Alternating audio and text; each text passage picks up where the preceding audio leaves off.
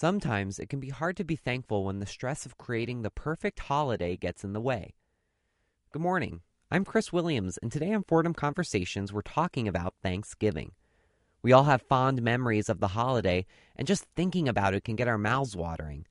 But it can be demanding, too, and take its toll on someone. From making sure the turkey is cooked right, keeping the peace amongst relatives, and just trying to keep everything together. Today in our show, we'll talk about Thanksgiving stress.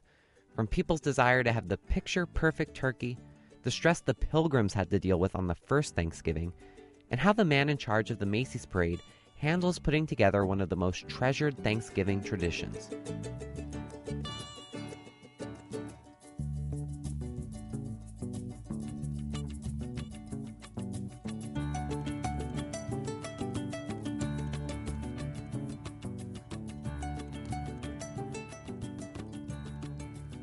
For most of us, the turkey is the focal point of Thanksgiving.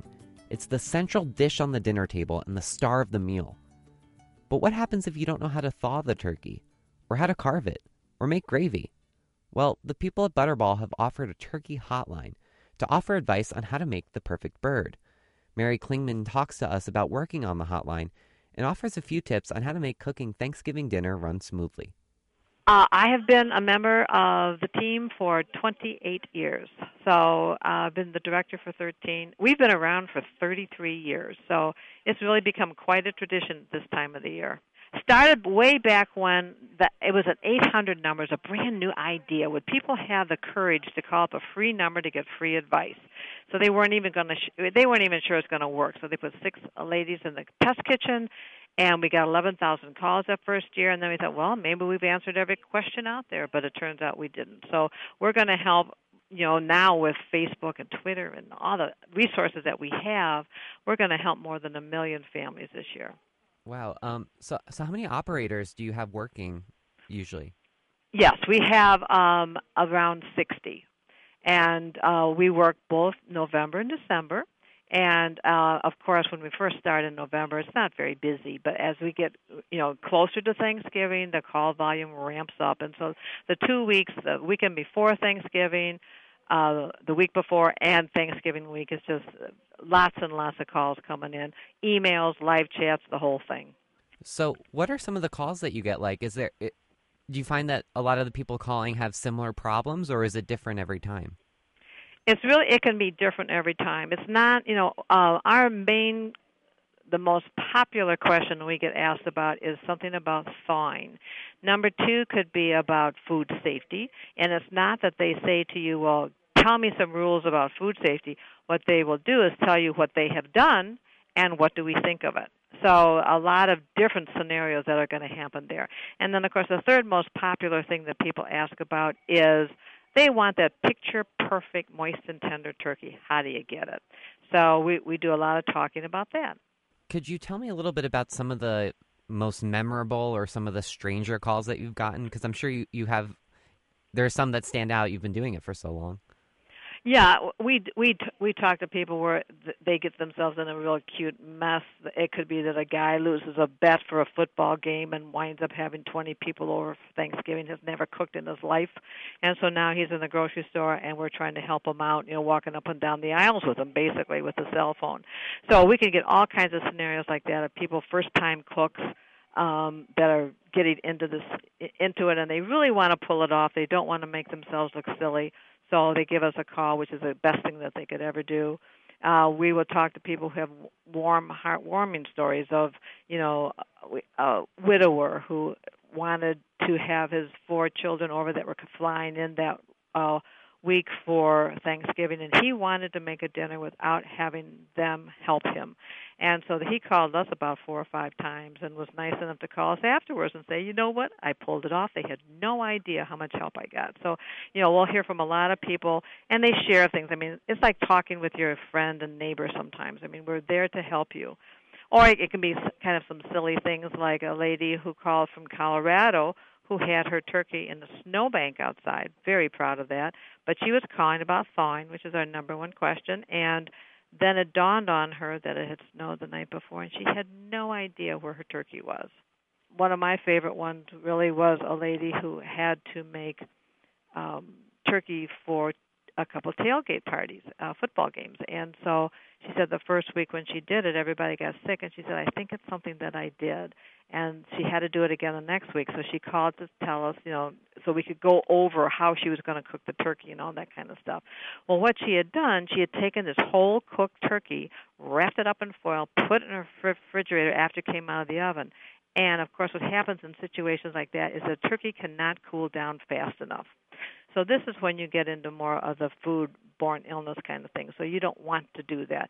Anytime you have a turkey that's cooked, you never want to put it whole into the refrigerator. That's just a great food safety rule to remember. So we hear all kinds of stories like that. It sounds like it's a real opportunity for you to connect with people on a more personal level than just them Googling something and reading an article. Do you find that there's a lot of value in being able to talk one-on-one with someone? Oh, I agree with that. I think what's so wonderful, and here we have 60 people, and 70% of the people who work on the talk line, they're all foods experts, and they've been trained at Butterball University, so they're turkey experts as well. And so they have to plan their schedules tremendously well because they have other jobs and they have other commitments and all that. But this job is so much fun. We talk to so many wonderful people all over the country. It's a great feeling that we get when you realize that someone who really was stressed out now feels better about it, and they can go on their merry way to make a wonderful day. Can you tell me about your background and how you got involved with Butterball? Were you always interested in food, or how'd you come? How does someone become such an expert in turkey? Yeah, I was a home ec major in school. In fact, all of the ladies here have a foods background like that. They're home ec teachers, they're dietitians, they're nutritionists, they're cookbook authors, and it's just test kitchen workers. So lots of experience with food. In fact, this year, because we realized that 1 in 4 of our callers are men, we are including men this year in the talk lines. Actually, we've never had, in our 33 years, we've never even had a man apply. And so when we realized that 1 out of 4 of our callers were men, it's like, okay. And then they did a national survey, and they thought, my goodness, I think there's like over 40% of men now have something to do with the turkey itself, on Thanksgiving Day. So they're in the kitchen, and we know that they're calling because that's one change that we've really noticed. So let's include them. And I think it's going to be fun to see, but I think it's just going to be a great blending in. I think it's, we're going to learn some things, and they're going to learn some things as well. So there's a training process before becoming one of the hotline people. Yes, in fact, we have a day what we call Freshman Day, and the first couple, 3 years that you work on the talk line, you'll attend this day. And what we do is that we cook 10 different turkeys 10 different ways, so that by 2 o'clock in the afternoon we have what's called a turkey lineup, and we'll have all the turkeys done at the same time, and they're out there on the table lined up, and so that you can see how the different cooking methods affect how the turkey is cooked and what they look like, what they taste like. And so it's really kind of a very unusual type of situation that's really a lot of fun.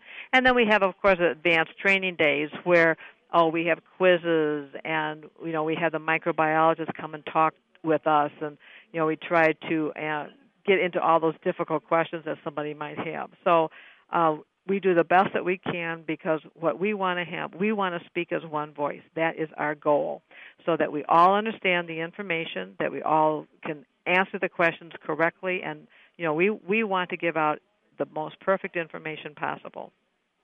What do you do on Thanksgiving usually? Are you there running the hotline, or are you home cooking, or how do your Thanksgivings usually go? Well, actually, if you're going to work on the talk line, you have to work on Thanksgiving. I mean, that's just part of the deal. And so we all know that we're going to be here for at least 8 hours. And so, but my husband has been so nice for the past 28 years that he's made the turkey.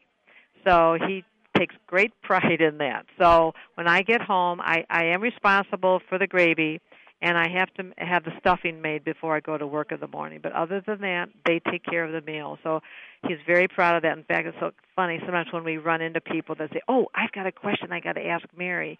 And, of course, Kyle will say, what do you mean, ask Mary? Because he takes very, great pride in the fact that he knows how to cook that turkey.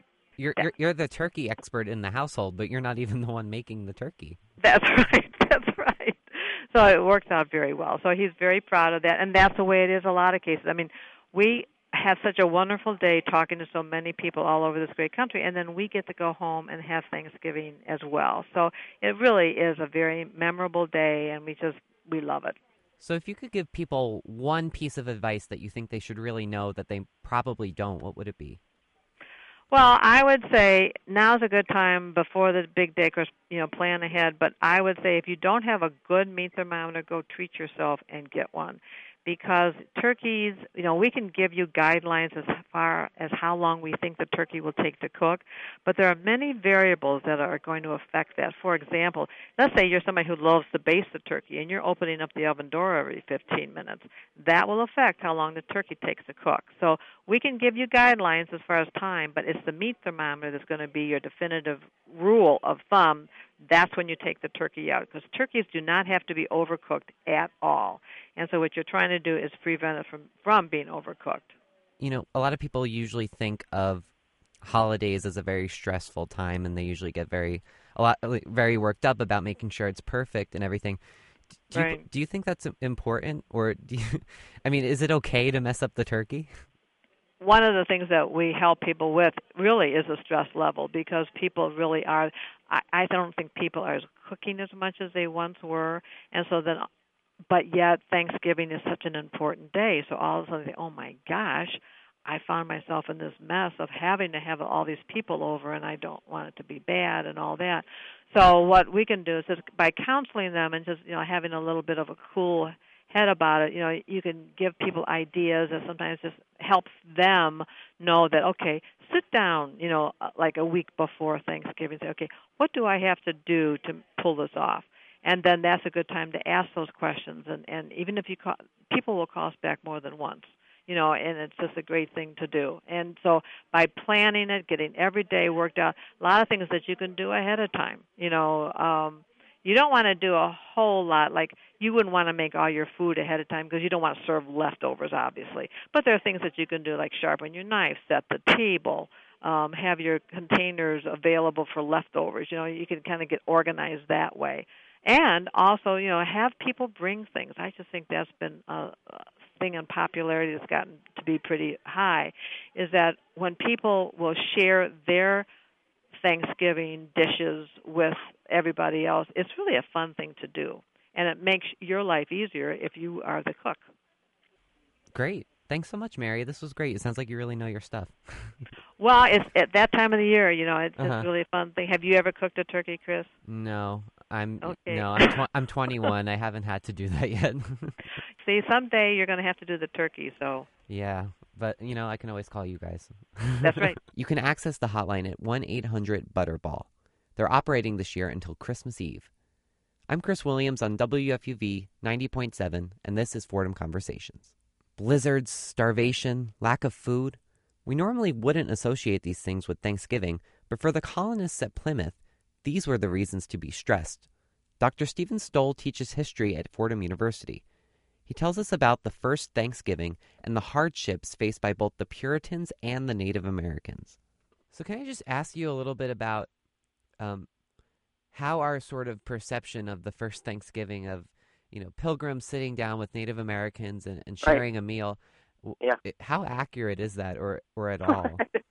Christians in general, it was not unusual for them to pause at a certain moment and give thanks for something. If something really remarkable happens, and of course, at this time you're going to credit anything that happens to the direct intervention of God, that people would pause and they would have a moment of thanks, or they would actually throw a feast, if they had the food, in order to give thanks for something really great that happened to them. The other thing is that the Puritans were people who believed in the active, daily, and constant intervention of God in their lives. Like if there was a bad snowstorm, they believed it was their fault. And if something really good happened to them, then they would assume that they had done something that was pleasing in the eyes of God. The Thanksgiving that we have has to do with the harvest of 1621. When the Puritans arrived in 1620, they got there late, the snow was coming, they had a starving time in the winter. where many of them died. It was an extremely difficult, arduous time. There was no reason to believe that colony was going to survive. And in fact, other English colonies didn't. So when they got their crops on the ground the following spring, and when they got through that hungry time, and when they then had this successful harvest, they saw it as extremely significant. Because, in fact, when they arrived, they didn't know what they were doing. And like most of the English who came to the New World, they were filled with all kinds of crazy misperceptions. The biggest was that the environment was simply going to take care of them. They were entering a kind of new Eden. And they were going to be able to pluck fruit off of trees, and they weren't going to have to do very much work. This was dispelled right away, of course. But what happened was, in the trading that they did with the Wampanoag Indians nearby, they encountered maize. I mean, we're talking about one seed to produce maybe 100. And if you compare that to wheat, it's a magnitude higher. The person who was credited with introducing them to this plant is someone who we know as Squanto. He was an unusual person in that he had already been to England maybe twice. He was abducted by an earlier expedition and had probably crossed the Atlantic 4 times. Squanto had a limited knowledge of English and became their interpreter. And he's credited, we know very little about the guy's life, but he was credited with introducing them to maize, which they promptly labeled their manna from heaven, not giving credit to the American Indians who had domesticated, right, and really created this plant from a land race.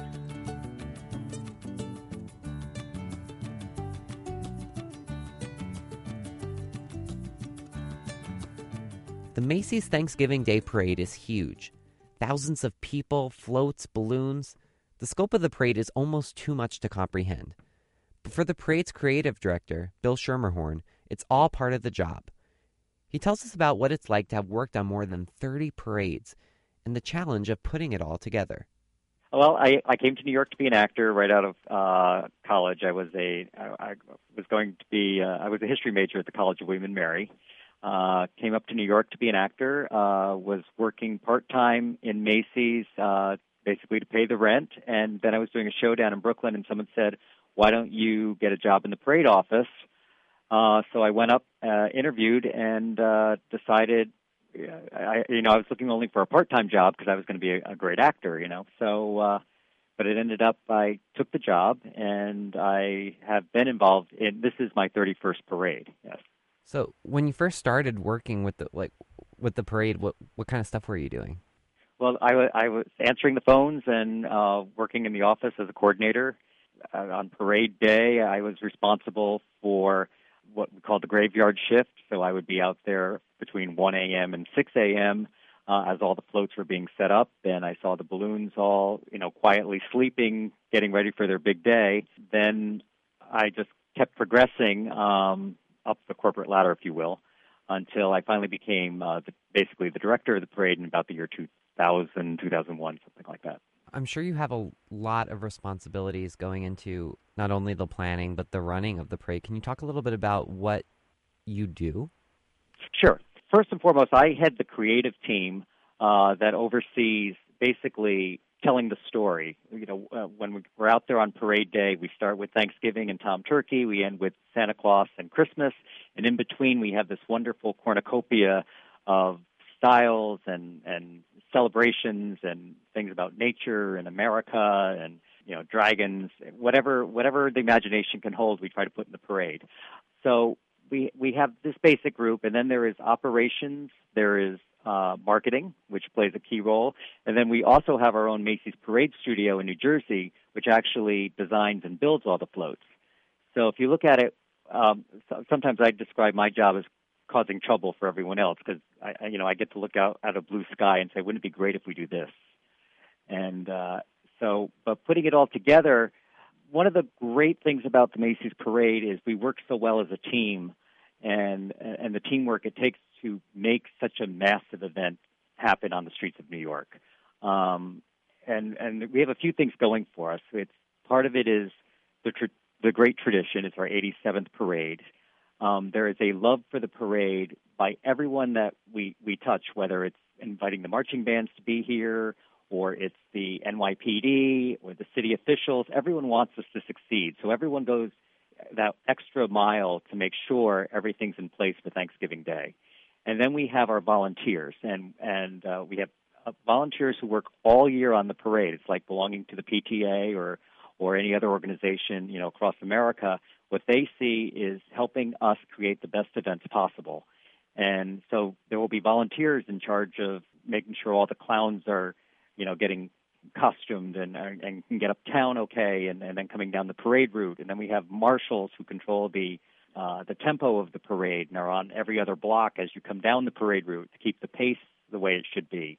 So and on and on. It's a very well-run machine. I always feel, any one of us could be gone the next day, and the parade would always still go on. It's a seamless operation that, and you always have Plan B, Plan C, and Plan D ready to go if you have to. So can you help me just get a sense of the size of the parade? How many floats, how many balloons? Well, we always, it's a New York tradition to always be bigger and better, and but this year the parade is the biggest it's ever been. We have 15 giant character balloons. We have I believe we have 30 floats. There are over 1,600 cheerleaders. There's the 900 clowns I mentioned. We have 11 marching bands from all across the country. So I guess in total we have about 8,000 people participating on Thanksgiving morning. And it has grown over the 31 years I've been part of the parade. When I originally started, we only had 9 balloons. So now we have the 15. I think we had like 12 floats, and now we have 30. So it's grown in size and scale. Do you find it somewhat challenging to keep changing it from year to year and kind of making it bigger and better, while also at the same time making sure that it stays within the tradition and keep what people love about it? Well, you hit the nail on the head. That's exactly what we do. We always strive for newness. How do you do that with a beloved American tradition? So yes, you will still have Tom Turkey, and you will still have balloons. You will still have clowns and marching bands, but then you will try to do new things like balloonicles, which are these they're inflatables that are over a golf cart, so they are on the street. So it gives a different level to the parade from the giant balloons up in the sky. We actually this year there's going to be a robot actually helping to cut the ribbon with kids from a great organization that they strive to be the best in science and technology. So we always look for ways, what can we do that's new and exciting, and yet, yes, and balance it with the traditions that everyone loves. We look for new the cartoon characters. Finn and Jake from Adventure Time will be part of the parade this year. When that announcement was made at Comic-Con, it went through the Twitterverse or wherever in a way that people were so excited that these characters are joining Snoopy and Spider-Man and Ronald McDonald and the characters people expect to see every year. How do you spend Thanksgiving? I'm assuming you're working, right? Oh, yeah. We're all working here in our office. I am actually going to be, I'm actually giving myself a different job this year. For 20 years, I have been in the NBC truck helping to call the telecast, and I always said my job was to make sure Santa arrived on time. Now I'm going to be actually uptown inviting everyone to please join the parade, and then I will be going up and down on a golf cart and seeing the live parade for the first time in 20 years to just see how it's all working, and our clowns doing their routines we expect them to be doing, and is everything as smooth and as spectacular as it, at least I always pictured it in my mind. So once the parade ends and Santa rides off, are you done for the day, or you still have to work? No, well, there is a whole team of our parade studio. They probably finish about 4 or 5 in the afternoon. They literally have to put away your toys after you finish playing, and they have to literally pack up all the floats and the balloons and the costumes, and everything gets sent back to our warehouses across the river. So they're still working. Some of us peel off as we do our jobs, and then the very next day, some of us are going all over the country to do Christmas tree lightings. I for one, will be in Boston on Friday. So do you have time to, sit down and eat some turkey? Or I do. I Okay. do. We have a group of friends. We always have a potluck Thanksgiving dinner sometime around 5 o'clock. And if it's been a very smooth parade, it'll be a wonderful experience. Sometimes I've been known to fall asleep in the middle of the mashed potatoes, It just it depends because our day it starts on Wednesday. When I get up Wednesday morning, I don't sleep till after the parade is over at noon because Wow. we have all kinds of things going on all night. We have the great balloon inflation up by the Museum of Natural History on Wednesday evening. Then the floats arrive to be assembled between 1 and 6. Meanwhile, downtown, we're rehearsing marching bands at 3 a.m. in the morning. Nothing like the sound of a marching band at that hour.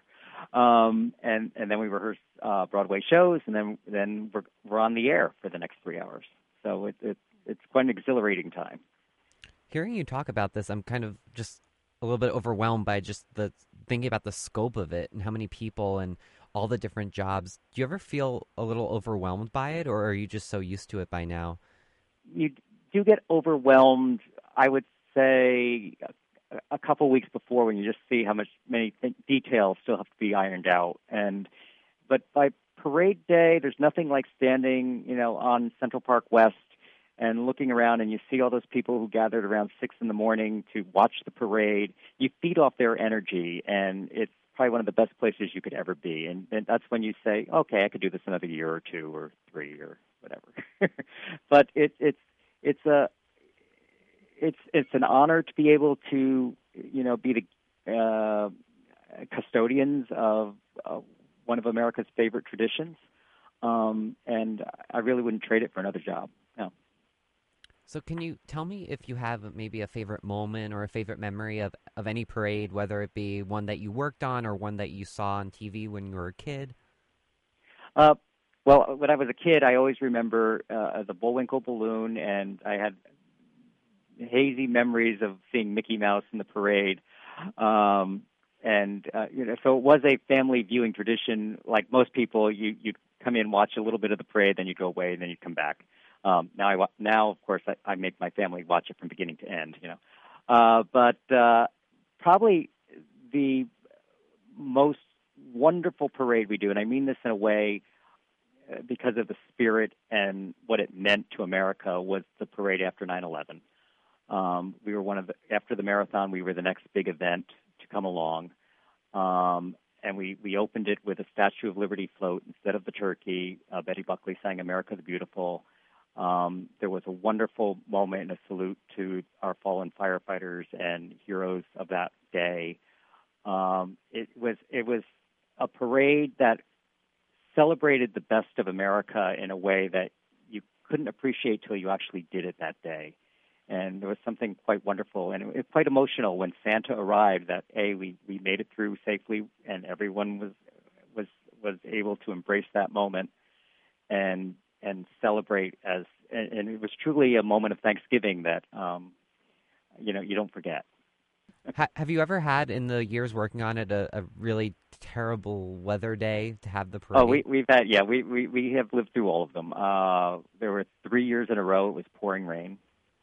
And believe me, when at 1 a.m. when you were getting ready to go out in the parade route for the 3rd year and going, I just can't do this again, because it was that like 36-degree, rainy weather, and it had rained like for 2 days before. It was just all the rehearsals, everything.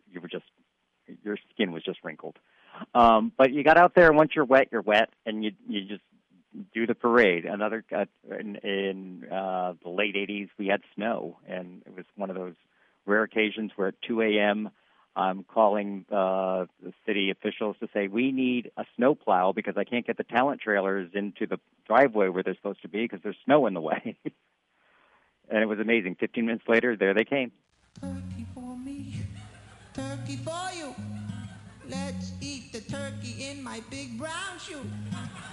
Love to eat the turkey at the table. I once saw a movie with Betty Grable. Thanks for listening to Fordham Conversations. You can catch us every Saturday morning at 7, or you can listen to us online at wfuv.org. Also, you can like our Facebook page and follow us on Twitter. And if you've missed a bunch of shows, don't worry. They're all available to download as a podcast from the iTunes Store. Stay tuned. George Bodarky and Cityscape are next on WFUV. For Fordham Conversations, I'm Chris Williams.